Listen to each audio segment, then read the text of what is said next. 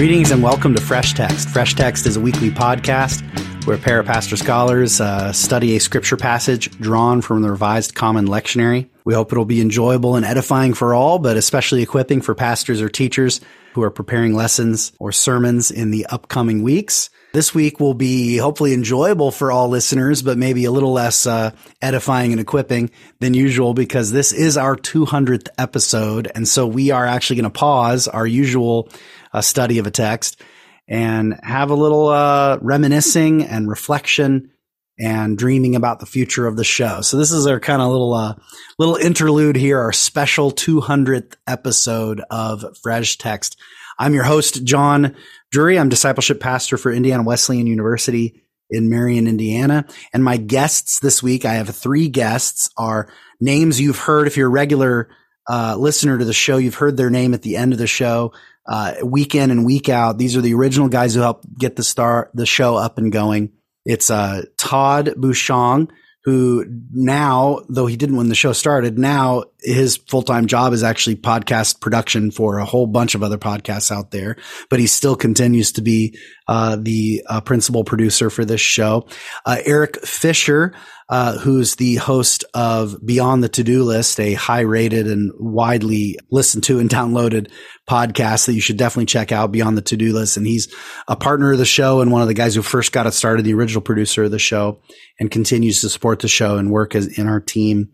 And then Tom Adamson, who's been a guest on the show a few times before. He's a pastor up in northern Indiana, a dear old friend, a guest occasionally on the show, and the donator of the theme music that is on the show week in and week out. And so he helped get this show started as well.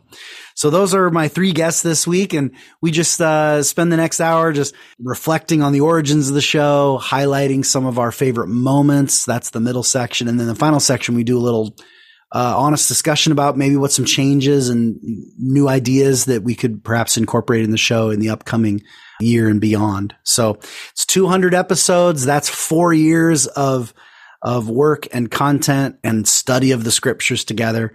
It's been a great ride with all you, our dear listeners. So thanks so much for listening to the show and supporting the show in that way. If you're enjoying the show this week, just hit the share app on your podcast player app of choice.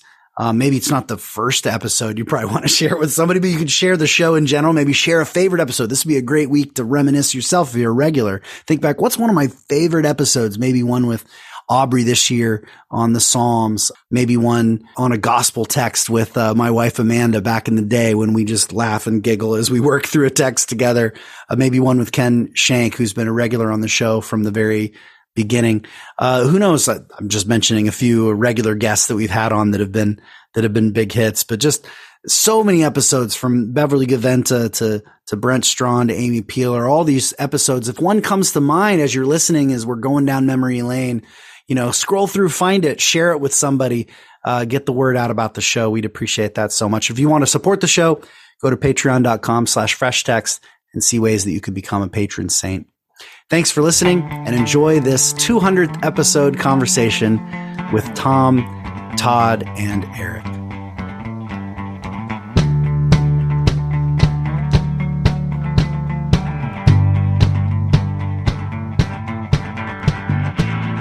All right, so this is our 200th episode. We're doing a little self-indulgent look down memory lane, which I've kind of been excited to do as we've been thinking about it. And we'll go through a few different segments here, but our first segment is to just think about the origins of the show, the way that Fresh Text got started. And in a moment here, I'm going to call on Eric Fisher to share a little bit of his memories of how it got started, because he was really there at the very beginning. But I thought I'd mention that even before it got started with that, I was talking with him on the phone. I'd become kind of a podcast fan. He's been in podcasts forever. When did you have that internet radio show? When was that? Oh, gosh. It was 2007. So I was out in graduate school, but listening to that. Yeah. Rob Swingle and I. Did you guys know we were one of Apple's best new comedy podcasts that year in December when they gave out their awards? Not many people remember that. I had no idea. I was an avid listener. Yeah. And you were competing with what, 4 other podcasts? 9 other ones, apparently, at least. We may have been 10. Who knows? Anyway, yeah. So, John, you had kind of something going on, and then you gave me a call, and you started to walk me through that you had started doing something with the seminary, Wesley Seminary at Indiana Wesleyan University is the proper way to say it, as I remember. Yeah, and I think I first kind of pitched the idea before that because we were kind of thinking, what would be a cool podcast?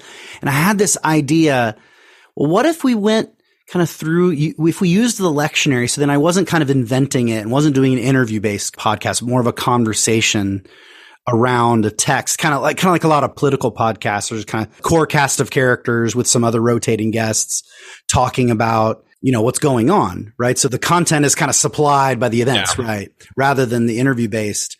But I was like, well, what if we did just took this lectionary idea, because then that would give us like texts that were kind of pre-assigned, spread out, and it would just last for years without ever having to repeat a show. And I remember I think we were on a walk one time. Your eyes like lit up when I walked you through. You're like, wait a minute. So this is like 4 years of content? I'm like, no, 12, like 12 years of content. And you're like, what? That was encouraging that we had an idea.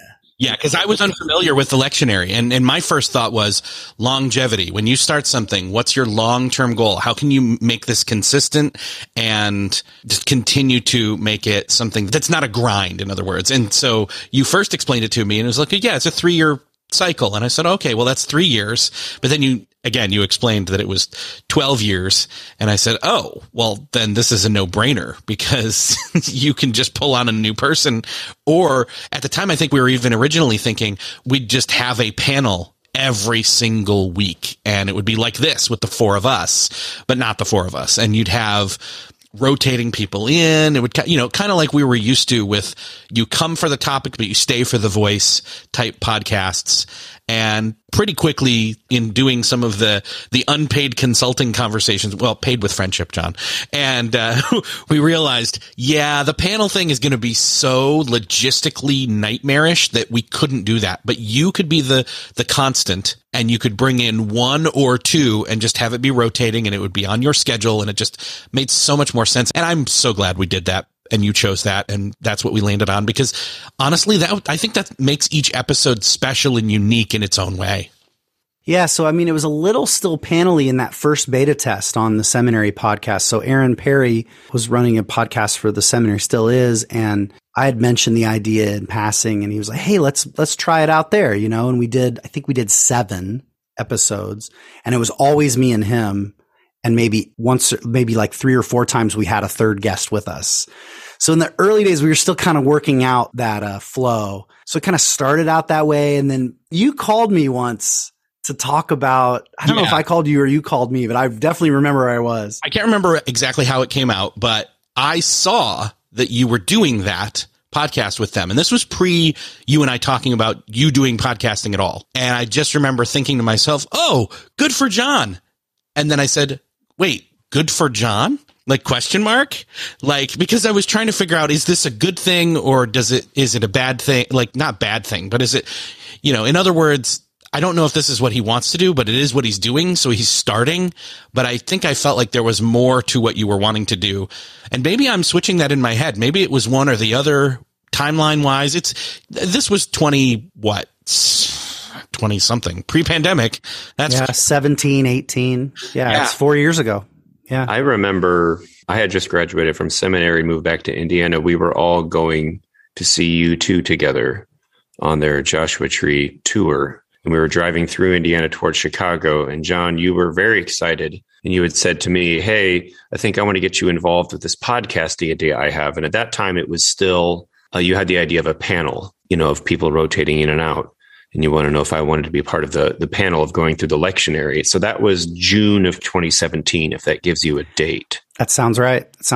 It would have been that spring that I beta tested it, I think, at the seminary podcast, but it hadn't fully materialized yet. Yeah. Or even a year before. Yeah. This is crazy how long ago this all is now. I just looked it up. The first episode officially was the first official of Fresh Text in and of itself in its current form, even though it's mutated and perfected and polished and whatever you want to call it. Episode 1 though, in terms of our independent podcast. Yeah. 2019, January 1st, 2019. So January. Okay. Well, there it is. 2019. Yeah. So that was, you're right, Tom. So that would have been like 18 months before. So I definitely was pitching it for a while. For a year and a half, I was like, when am I going to get the call? Now you see why I needed to start it with the seminary. If I'd have never done it with the seminary, I probably would have never got it. I mean, this is anyone who, all y'all are my friends, and my wife knows this too. Like, I'll have an idea and it takes me forever to finally do it, So I think that's everybody though. And we're harder on ourselves, and it just looks easy from the outside when we look at somebody else. Trust me, my wife starts 19 things a day. So the follow through is the different thing for her. I can say this. There is a statistic that the majority of podcasts that get started don't make it past episode 7. So the fact that we're now celebrating 200 episodes and 4 years is a huge milestone. Well, that's a perfect transition to bring in Todd. So, I mean, I can schedule and talk to my old grad school friends all day, but actually doing this week in and week out has been, just completely on just the total weight that Todd has carried. So, Todd, anything you want to add about those origin years and then the kind of way that your role entered into the show and increased? Yeah, I mean, for the most part, I was involved just from a brainstorming sort of perspective at first, and just being there as a fellow lover of podcast, as, somebody who just enjoyed brainstorming about content. And so, I was part of all those early conversations. But at the time, I was actually working more within the Amazon space and doing more copywriting, and wasn't directly involved in actually the podcast world at the time. It was an element of the work that I was involved in, but definitely wasn't the primary thing.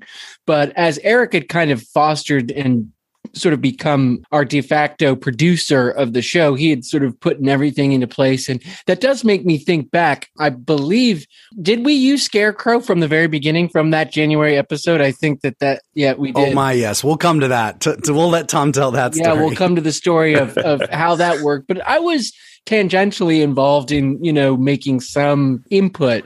Yeah, executive producer or, associate producer, maybe on that side. But the reality was that, as we had mentioned, Eric is busy podcasting and busy just in his day job with work and having another show. Eric has a very highly successful, very, widely listened to podcast called Beyond the To-Do List. And I'm sure a lot of listeners have maybe made that association, but, he had his own show to foster and to take care of. And I think that Eric at a certain point sort of came to me and said, "Hey, could I teach you how to do some editing? Because I could really use some help with Fresh Text." And I, at the time was glad to jump in and help along a little bit with that.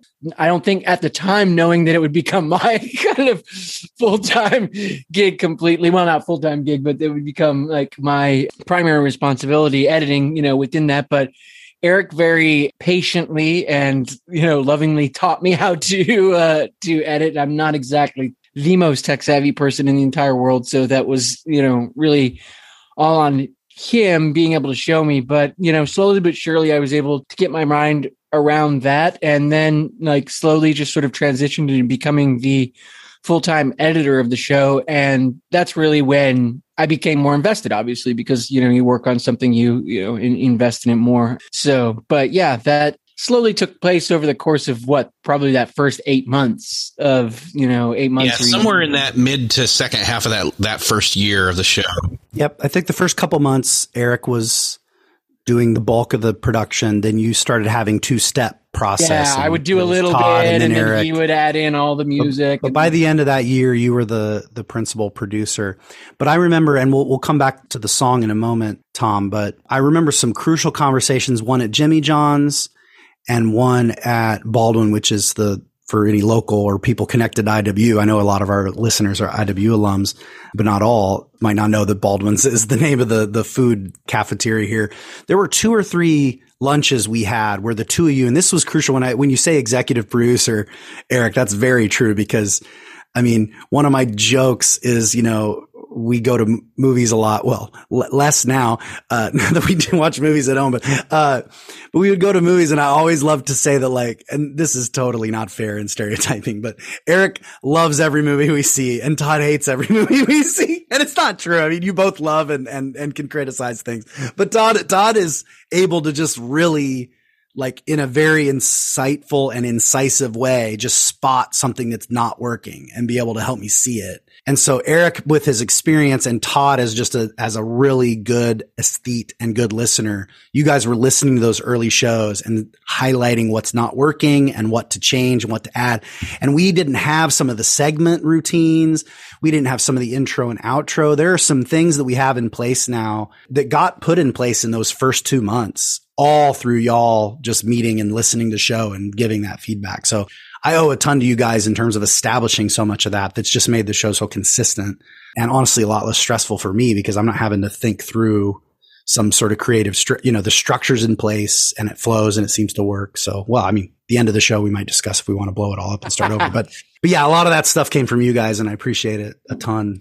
Well, the fact of the matter is just like anything in live podcasting is a muscle, and it's a muscle that needs to be worked and needs you to get reps in. And so much of the show was really allowing you the space and the freedom and the lack of pressure to just exercise that muscle, just try things, and a lot of people can get in their creative head a little bit too much when, I think it's probably one of the reasons that stat that Eric mentioned previously exists is because people just go, well, yeah, I don't really know that I want to try this, or it's not going well, or I'm not, good at it. Well, of course you're not good at it. You haven't done it yet. And it's having the kind of faith in what you're doing and the mission of what you're doing to be important enough to continue through that awkward beginning phase. And, you were able to do that like a champ. So. Well, speaking of the mission, that's a great transition for our last question and for this segment, because I mean, in many ways, Tom is a supporter and a helper of the show from the beginning, as we'll talk about, but he's also kind of like a classic case of a target audience. He's preaching every single week and even uses the lectionary. So he's like, exactly the kind of people I want this show to serve. But from the beginning, he had an important role to play in the show. So share about how you got kind of brought into this whole thing. Oh gosh. Right. Well, aside from the conversation in Keith's SUV back that summer, and I was kind of wondering how am I going to get involved? And I knew I'd been listening on and off to the Wesley Seminary podcast. And I said, oh, John's kind of doing his thing. I guess he kind of forgot about me. And then I wondered if I was going to have a role. And then at some point in 2019, and it's really fuzzy, that pre-COVID stuff's really fuzzy, just sent me a text out of the blue. Hey, do you mind if I use one of the songs we did together as a theme song? And I probably wrote back, sure. Binding contract. Well, Eric was showing me all this like transitional music and stuff. Mm-hmm. Like, well, this is what I don't know. Free stuff that like the free stuff's just kind of junk, right? It's just cheesy. I think we might have had the free stuff on the first episode. Now that I think of it, I'm not sure if we had Scarecrow right away, but it was definitely early. I can't. It was on the first episode I heard. Was it? Oh, okay. Which, and I don't remember which episode I heard first, but I remember I was at the dining room table with my wife and my kids, like just before dinner. And I like jumped out of my seat. I was like, this is so cool. This is what John had in mind. What was that? Did someone just play the cheesy music that he used to have? I just checked it. So it doesn't, sorry, I didn't think it was going to feed to you. It did. So, it was great. It was perfect. So I can confirm. So I just checked, and I can confirm that the first episode does not use Scarecrow. Okay. Well, you never quite know fully why you write a song or where it's going to go. And John and I worked on Scarecrow together. He helped me kind of form it into a song about 11 years ago, maybe 12 years ago, 11 years ago. Actually, he and I had a conversation on my podcast about it, but I think he chose it because the way it moves with it kind of, there's a drum start and it's him on drums. So that's kind of this neat thing. Maybe it's a people may not know narcissistic that. thing. People may not know that. That's why I paused there dramatically, is because dear listener, when you listen to it and you hear the drums start, that is your host, John Drury, playing the drum kit there. I mean, I do like that, I'll admit. But it's also a fade in, which is not common, actually. No. That's not a common trick in music. There's a lot of fade outs, really but well. not a lot of fade ins. Exactly. But fade in's actually kind of nice. And it kind of draws you in. And so going back to what I was saying, once you write a song, you never quite know where it's going to go. But there's sorts of some neat personal connections between the four of us in this song, because it's the music that I do has been a connecting point for our friendship basically since our college years. And Lord knows how many times Todd heard this song in the Valpo years, and then to have to hear it week in and week out in editing. But let's just say it's a part of my life. Yeah. But when you hear it, I got to take my hat off to John, because when I wrote it, I never intended it to be a Bible class thing. And I think that when it's paired with the conversation about the scriptural interpretation and all that, it lets you know that, in some small way, this is not business as usual, which I think is one of the goals of the show. It's in the name, Fresh Text, and it's in your personality, John, and the way you host and the questions you ask. You kind of like to get people, off their guard a little bit, off of their script a little bit, and really take a fresh look at it. So all that clicked within about 10 seconds of me hearing it for the first time associated with the episode. And I just felt super honored. And I believe there was a brief blip about 6 or 8 months into the show where we had an idea of like, hey, well, let's change the music per liturgical season. And I circulated some ideas, but none of them seemed to hit like that one. So it's just stayed ever since, I guess. Yeah, it wouldn't hurt my feelings if it ever changed again, but I just, it's just so cool. I remember, speaking of that liturgical calendar season coming up really early with the idea to change the colors. I think in our first graphic design meeting, and that may be something that listeners, maybe they don't always notice, that the actual colors of the text change per the liturgical calendar. And that's just another fun little maybe Easter egg for listeners who maybe you've been listening for a long time and you just don't notice in that cover art. It's or Apple now doesn't change it on time, but that's a whole nother beef. It's approximate. It changes right on time with Spotify. Spotify is right on it. Apple's 2 weeks later. Yep. Yeah, Todd, Eric, and I at Wendy's with Jer Nelson, who's now in I think the Carolinas or Virginia. But he kind of mocked that up, and we were struggling over color, and it was actually a compromise where it was like, this is probably a terrible idea, but I guess we could just change the color with the seasons. And it was like, sure, okay. And it is that was because we loved the design. We just couldn't agree on our favorite color option. So we're like, well, we could do green during ordinary time and purple for Advent and Lent and gold for Easter and then red for a couple other randoms. And that's about it, and it was like, oh, wow. Okay.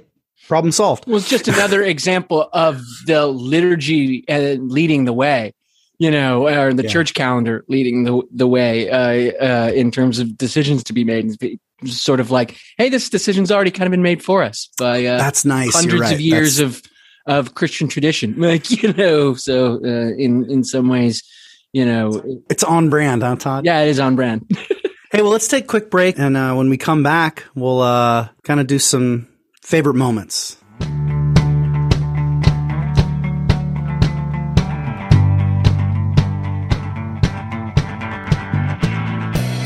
And we're back. Welcome back to Fresh Text. I'm here with my guests, Todd Bouchon, Eric Fisher, Tom Adamson, the original team that got this show off the ground. And after we, talked about the origins there in the first segment, in this second segment, I just invited the guys to offer what are just some favorite moments, memories, whether it's guests or themes or lessons learned, whatever, just throughout the history of the show. What are some things that stand out to them as they look back on these 200 episodes and so 4 years of content? So, Eric, you go first. Yeah. So it's funny, much like ministry, I found a lot of value in the listening of the work post having to do it, but getting to do it, getting to listen versus having to listen to edit, if that makes sense. Many people with a mission in mind will know what that means. That's not to say I didn't get things out of it. In fact, I know there were moments where in the midst of editing, I would text John and say, this episode with such and such or whoever on such and such passage is so good. And I wasn't even done with it yet. So I'm not going to dive into those, but I think for me, it always rung true that I would get the most out of episode. And I know as I started to think about it, I was like, oh, there's a theme here. And the theme is, unfortunately, it's people I already knew that were then on the show. That's just a no-brainer for me. And like, I saw the pattern as soon as I started naming off, like, okay, there was that episode with Tom, and he's been on multiple times, and always a great guest is Amanda, or Mandy, as I know her. And then David, your brother. So there's a lot of nepotism coming out here. And then Kristen, obviously, when she joined into the regular rotation, I just felt like, oh my gosh, this is going to be so good. Every single episode's going to be a highlight there. And it has. And I think I wanted to move beyond just naming all these people I know that have been on the show and ask myself, why? Why is that? Is it because I'm familiar with them? Or is it because of the familiarity between you and them that also shines through with other people that I don't personally have as much familiarity with, but you do, John, that the essence of fresh text comes through, that it's the text that's longstanding and tried and true and been around forever, but that the freshness is there, that in a way it's either adding a current lens to it, and you're trying, in the preach, how do we preach this segments where you're walking through how you would talk about this text and what you talked about in the, first glances, as well as the digging deeper, and then how you'd preach it. I felt like I was getting preached to and walked through a process and having something unveiled and seeing it through fresh eyes, quite literally. And it was very edifying and just super helpful. I think that the other piece to that was it also, my favorite episodes are the ones where it's quite literally super simple message wise. And yet it was the moments where, due to being in the church most of my life, there's a lot of, when they do those cross sections in earth science, they cut away and you see, well, this piece slid in here and then this happened and you kind of have to pick which. There's all this stuff that's kind of layered over time on top of things, for better or for worse. And you kind of don't shrug that off and say, no, that's not important. But you get back down to that first layer, in a sense, or the first, second, third layer of what was going on at the time when this was written. And you dialogue about that. And those always have been the ones where it's just like brings new life to the text, or breathes new life back into it that was already there, or reveals the air that was there. I don't know. I'm mincing my words, but those are my favorite. I honestly can't I've made a number of, every episode with these people, go check them out. But that for me, it's a broadness and a specific, when that happens, I am fed and I feel enriched. Well, that's so good to hear. I do remember an early text or phone call in the very early days, Eric, when you were like, John, that wasn't just like a sermon started. That was a sermon. Like I felt like I got, edified in those last moments. That was very encouraging to know that it would have a broader audience, because we kind of designed it with sort of working pastors in mind, but to know that lay folk like yourself would be engaged by it was just very, very encouraging. So because I never wanted to have a divide. You always need a target audience, but it's not meant to be an exclusive audience, just a target audience. But that target can expand to others who might find it refreshing along the way too. So that's great, Eric. Thanks. Todd, how about you?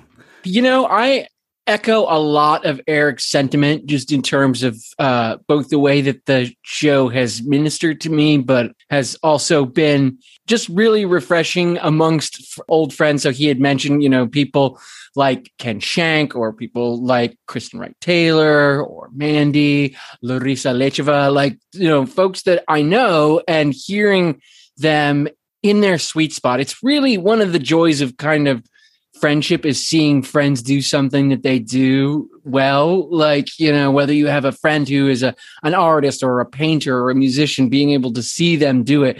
And one of the great joys is seeing you, John, one of my closest friends, do the thing that he does well, like, with others. And when it's, other people that I also know participating in that, it just doubles up that joy of creation, that joy of ministering. And, so that is a really delightful part of the process that doesn't end. But also, if I'm honest with myself, as Eric said, enjoying the thing that you kind of have to do as the editor. Yes, it's a job that, I have to do.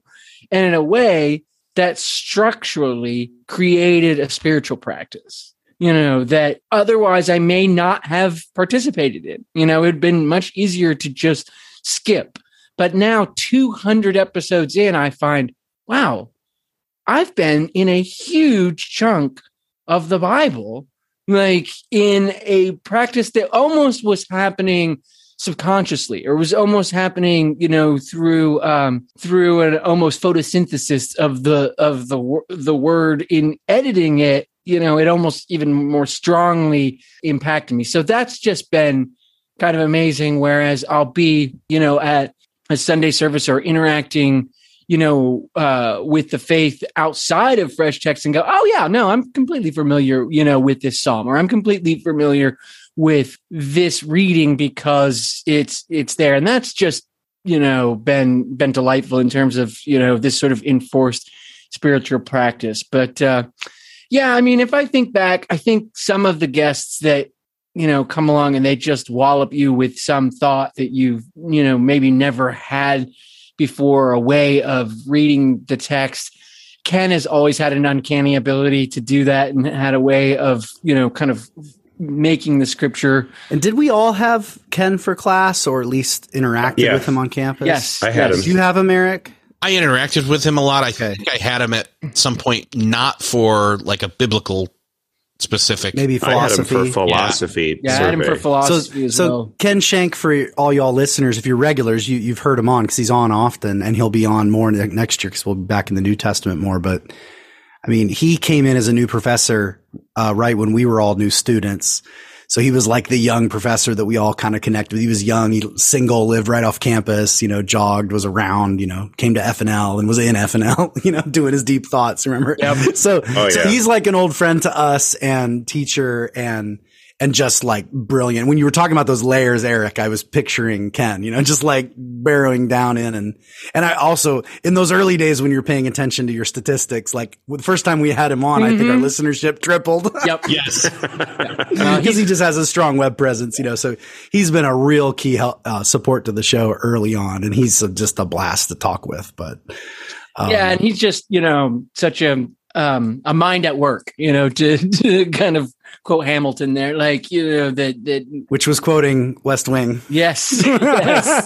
So another shared love of ours, but yeah, I think of him recently. I think of a particular episode that Brent Strawn was on, and the way that he unpacked principles for reading the Psalter was just really, really mind-blowing to me, and just really made me rethink a lot of the presuppositions that I had about the Psalms and the Psalter itself. And so it's always those moments where, whether it's a pastor or an academic, is able to take that gem, that is the text, and to turn it in a way that facet shines through, like that facet of the gem shines through in a whole new way. So that's always, really, really exciting to do. So, and it makes me curious, Tom, like as we kind of transition to you and your experience with it. For Eric and I, again, it is much more devotional, but I know for a lot of our listeners, it's devotional, but also a practical way of approaching the text from a preaching and pastoral standpoint. So I'm just curious kind of what your memories are in that. Well, let me just say that there have been a number of times when I have been listening, and I will quickly scribble down either John's outline or the guest's outline for a sermon and just use it. Yay! Mission accomplished. That's and please, I hope you never give credit. I don't think I really have, though. I don't ever want anyone to do that. It's yours because you make it yours by the way you fill it. Well, right. I populate it with my own, content, but like the headers, the big chunks, the moves. Yeah, I've borrowed those wholesale lots of times. I've also shared the podcast either before a Sunday or after a Sunday for a particular text. And I wish I could just point to one. I now remember one that I did. It was just a few weeks ago. I shared it with the parish in an email. It was Larissa's episode from, I think, 3 years ago about the parable of the lost coin. And I remember listening to that 3 years ago, because in our church, we've come to that lecture. It just came through up in the lectionary again. But of course, the way the show was structured, you're on to a different part of the Sunday's readings. But I remember hearing it a few years ago, and then a few of the comments being brought into my sermon that week. But I wanted everybody to know where my really great insights came from. So I did share it. And that was the first time Larissa was on the show. Yeah. And she just dropped that just knowledge brilliant bomb analysis. Yeah, it was so good. And that was really, really important. It's a great episode. Yeah. I think one thing that was really special about the first few years of the show is that you kept it going during COVID, or maybe it was just going to do that anyway, but it became a real encouragement for a time that was very discouraging to be in active ministry, when there was a lot of depopulation. Like I used to go to like this thing before COVID called Soup and Scripture here in town, where it was sort of an open invitation for people from the churches in our town who use the lectionary to get together and talk about a passage. And it was an in-person thing. And then that went away. So the show was a real boost. And I think that one was in 2020 as a way to keep connection going. There were, not only ecumenical meetings that would happen that kind of went away during COVID. There was, diocesan things where priests would get together and meet and encourage each other, and that went away. And so Fresh Text for me became a way during for that year and a half of deep COVID to kind of keep a community of thought going, which was really, really cool. But I love Ken's insight. I remember one time he talked about the role of the Holy Spirit in Acts, and I was like, oh my goodness, yes, this makes sense. I like why doesn't the rest of the church know about this? And I think for me, the season on the Psalms has been so instructive. I appreciate what Todd said. In the Anglican tradition that I'm from, we use a whole psalm every service, whether it's Sunday morning or one of the daily offices. And so oftentimes some of the hard ones come through and people are scratching their heads. And to have a way to understand the spirituality of it was so helpful. And Kristen Taylor, her episodes on the Psalms have been phenomenal. So those are some ways that I use the show as an active preacher. And I'll be honest with you, there sometimes have been weeks, this is just full disclosure, where Sundays come in and I have no idea what I'm going to say. And the show gives me something. Sometimes I plan seasonally or I plan continuously, but every once in a while I run up dry or run up short, and the show has been a lifesaver for me. Well, I've said for years, and I say it to my guests often when the recording's paused, I really don't like preaching very much, but I love prep. And I've had a lot of, Saturday night phone calls with my, I'm the other way students, around. Yeah. With my students, my seminary students over the decade who call on a Saturday night, like, hey, I'm stuck, and I love those conversations. So in some ways, this was a kind of a preemptive way to do that. Like, okay, here's some stuff to work with, run with it, do what you want with it. That inspires me to say something, going back to the first segment, origin stories. I would say that our friendships that we had in college, and I know they continued in grad school, just the way that we interacted with you, John, and the way you like to talk about life was very, very scriptural all the time. And so you were doing the show as a student, 25 years ago. That reminds me of that tweet that Eric sent to us from Tig Notaro, right? She said, I like to have my friends over and talk about issues and tell jokes together, but not record it. It's called friendship. Right. Yes. That was a big ouch. I was like, oh, yeah. Yeah, but sometimes it takes a third thing around which to discuss a text, around which some friendships happen. And you guys both mentioned in the Psalms, like Brent Strawn doing that brilliant analysis. If anyone wants to hear just an instant classic episode, go find the Brent Strawn episode. Fun facts, 2 of them. One, Brent is the one I learned Hebrew from 20 years ago at Princeton. He came in just for one summer and did the summer Hebrew class, and I got to have him, and just the funniest professor I ever had. And that's after having Ken Schenk for 10 classes in college. But after that, I was like, wow, this guy's amazing. And he taught the big hit from the Psalms series, who we had on a ton of times, Aubrey Buster. That was her supervisor for her doctoral work. So we've had Aubrey on a bunch of times this year. She's a Brent Strawn protege.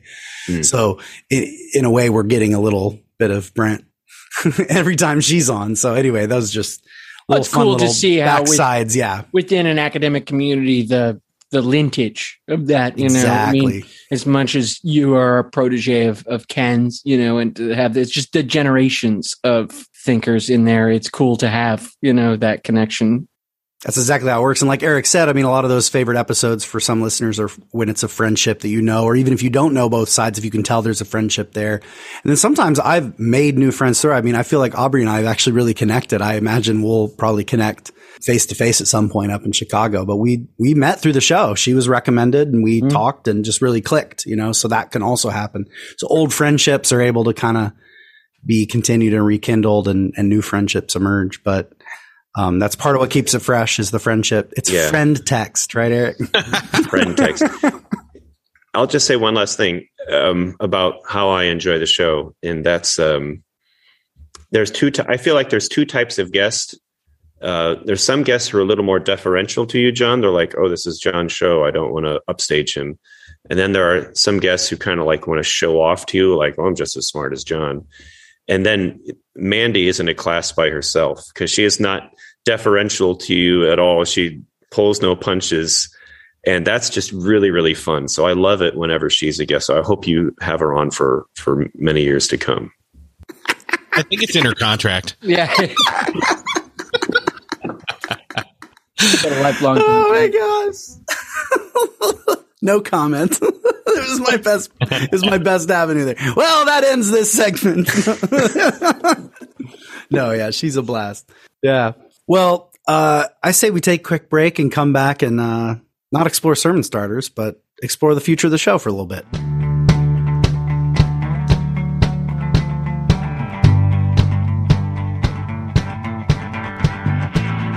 And we're back. Welcome back to Fresh Text. I'm here with my guests, Todd, Eric, and Tom. And we're just reflecting and reminiscing and then looking forward here at this 200th episode of Fresh Text. So I had just an idea, just thinking about the future of the show. Right now that we're at 200 episodes, which just the way things panned out is right at the turn to Advent. And so it's like a new church year. And when we first kind of dreamt it up, this was again, those ideas sessions with Eric, 5-6 years ago before the show even started, long before, of the idea of like, just to keep it simple, if the Revised Common Lectionary, which isn't this magical thing, it's just something exterior to me. So it's not just my own pet, pick a text for the week or whatever.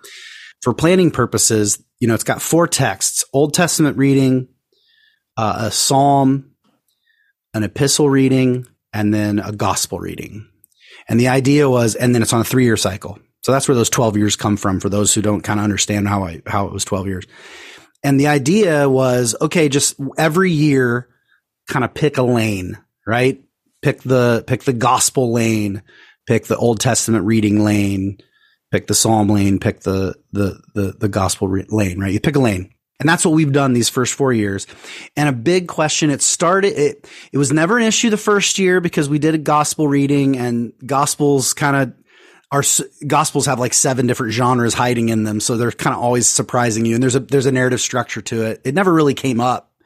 But I remember in that second year when we were kind of slogging through our like 17th reading from Isaiah, like Todd was like, maybe it'd be nice to like break this up. Maybe like spend the summer in Genesis and then like maybe shift gears and do some gospel reading in the fall. Like that was when it first came up. Do we want to have more variety and jump around a little bit more? Year 3, we were in the epistle reading. That went smoother because we would jump from different epistles. So you had like little mini series. You'd have 7 weeks on Hebrews, 5 weeks on James. That was, if I'm remembering right, that was a little smoother because it broke it up a little. Although you'd miss some of the joys of the narratives when you did that. That was the loss there, right? So there was always kind of, and then this year has been the toughest because the Psalms are amazing. But like after a while, like one more little like, well, here's some advice on how to preach a Psalm. It's like, boy, that's the same thing we heard the last 3 months, right? We really got a little rough. The guests were great. It wasn't on them. It was a choice that we had made as a production team. So I'm just kind of putting it out there to you and for listeners, if they want to chime in, to kind of consider like, would it be better to maybe try something a little different in terms of the variety? I'd still like to draw on the Revised Common Lectionary, not because it's perfect, but because it's not me. It's not idiosyncratic. To me, it's something shared, even in traditions that don't use it at least half the year. It's going to be like relevant to like Christmas and Easter and all that jazz. Right. So, what do you think? Anyone want to chime in on that basic? I know I kind of laid it all out there already, too many of the pros and cons. Sorry, but like, and what would it look like to maybe vary a little more? Like, do the gospel reading for a few months and then maybe shift and do the Psalter for a little and then do the OT. What do you think? What ideas might you have there? Well, I think I kind of like to defer to Tom as being sort of, he's the only one amongst us who is weekly preaching, but kind of defer to his opinion on what he thinks, because as the editor, you're so close to it. And I think it helps, that he's actually a little more outside of it. What do you think, Tom? Okay. I will give you my answer, but it's qualified in that I am a church that uses the full lectionary. Mm-hmm. And I know there's a good chunk of the audience that is not bound to that.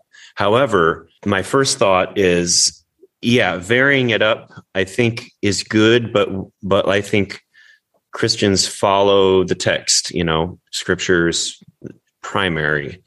So a couple ideas. If in the lectionary you kind of come to a natural conclusion of something, and maybe in the Gospels or the Epistles, because some of it is, consecutive. If you get to kind of a stopping point, it's like, okay, now, since we're done with this bit in Luke, maybe we can jump to the Old Testament for a while, even if it is sort of a hard start. But to the liturgical side of me, I like the change from season to season. Like, now we're in Advent. Now there's going to be a different focus on the podcast. That's very, very helpful to me because it forces me to stay fresh in my approach to the change of the seasons. One idea I had in terms of maybe something that could be tried, and this is not an answer to your question, but I've often thought that maybe one of the cons of having a different guest every week is sometimes I want to know what a guest might have to say week in and week out in terms of, like, let's say you're in a section where all the epistles are from Corinthians or something. Maybe have someone on more than 1 week in a row and say, okay, what do you think about you said this last week, this is where the text is going. What do you say about it now? Ha ha ha. Gotcha. I think that might be an interesting thing to try. Ooh, I saw Eric nodding, and it took me back at the very beginning of the show before we ever started. You had said to me, John, maybe consider what did you call it? Block or batch? Like, why don't you sit down on a Saturday afternoon and bang 4 out? And I'm like, part of it is I just know. Yeah. You wouldn't want it to be like more than 4 necessarily. Well, maybe 2 or 3 is maybe the magic number. There was an insight there that we never tried that I got spooked by. Cause I'm like, I just know, like, I have a lot of professors on, right? And like, they're just way easier to book. You can book them for an hour. It's like a class, right? Like, oh, okay. This is like a little class. I just show up and talk for a little bit, like, whereas like the thought of like spending an afternoon seems really daunting to like a guest. Does that make sense? That was always what spooked me. But, the flip side is like, hey, you want to just come do 4? Like, I could totally get Ken to do that.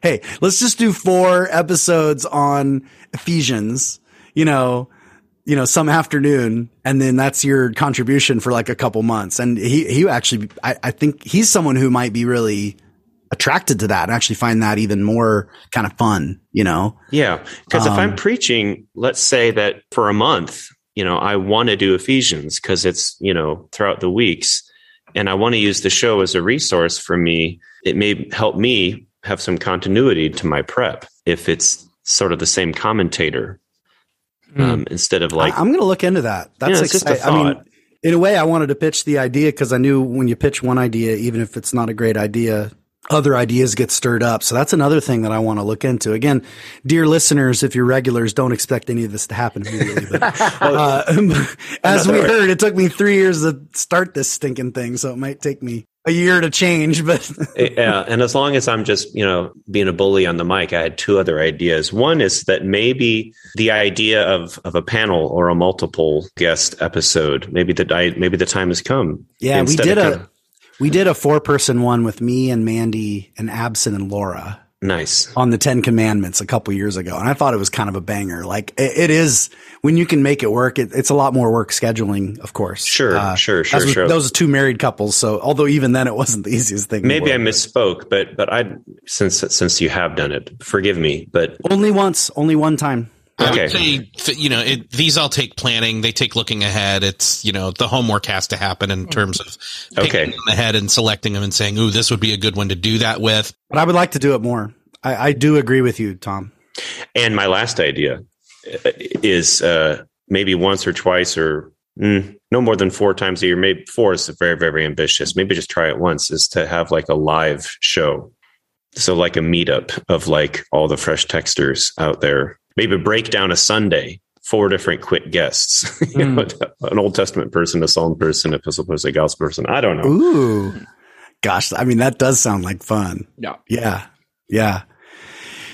No, I mean, I'm very, very open to that. Let me think about where to do it. I mean, we have probably enough listeners who live in Indiana that might want to maybe come to campus and do something like that. That's a fun idea. I love it.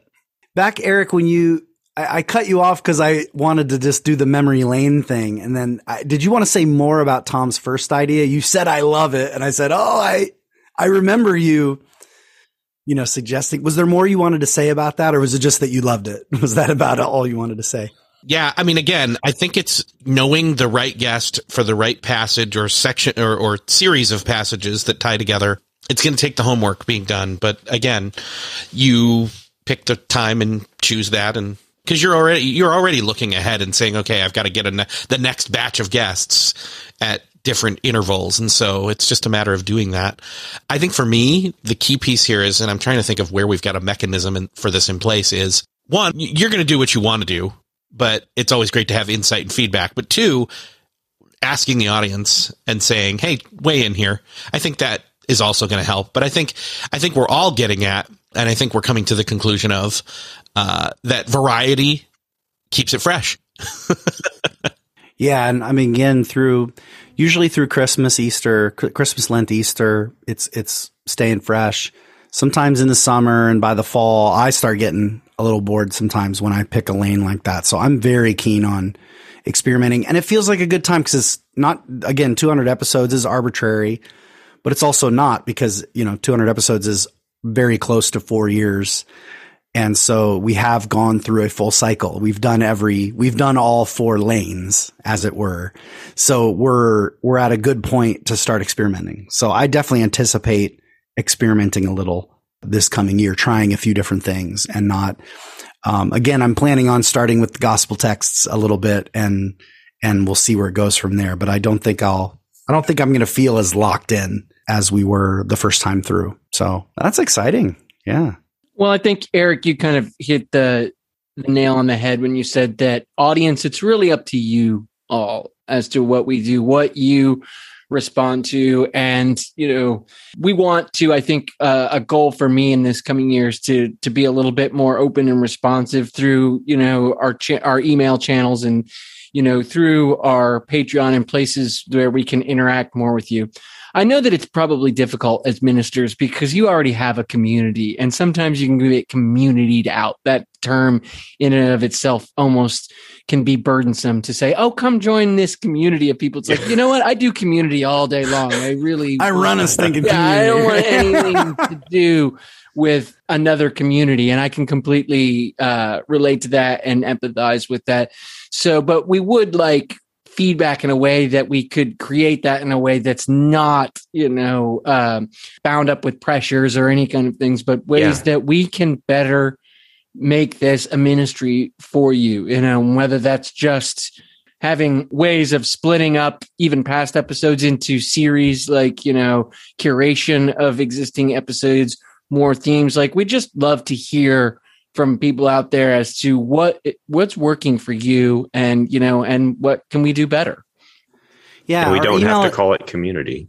Yeah. Just call it feedback. We can also just call it a feedback. Just feedback. So the beautiful thing is, of course, feedback can also be, for pastors, can be a trigger word. Got some feedback for you, pastor. And then, the beautiful thing is, these aren't sermons. This is just prep. So this stuff is just, it's half baked. So we're totally keen on feedback. There's very little artistry in what we've crafted here. We're just offering thoughts, in these episodes. So our email address is, and I think I'm going to start here's the thing I know for sure I want to take away from what you just said, Todd, is I need to start saying what our email address is in every episode. So I'm going to add that to our intro or our outro, and it's freshtextpodcast@gmail.com. So fresh text podcast, all one word, no dots or slashes or any of that jazz. So right now, if you made it to the end of this self-indulgent reminiscing episode,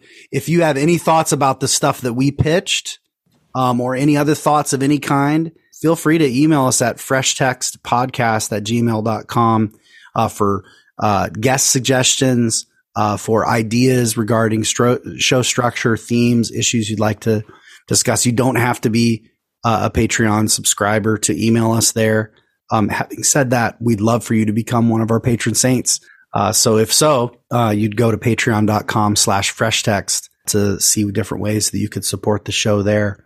So with that said, I think we're just about done. Is there anything else anyone wanted to add before we say our goodbyes and our final sign off?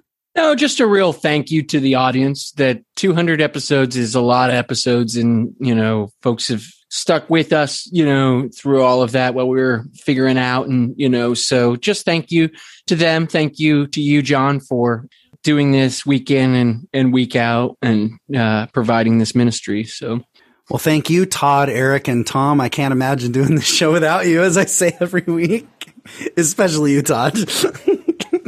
Never would have started without you, Eric, but Todd's carrying it now. And Tom, like we said, you were one of the very first people I ever ran the idea by, and sure. Love that theme music. So thank you guys so very much. So yeah, I guess we say have a good preach and a great week. Bye-bye. Bye-bye. Bye. Bye.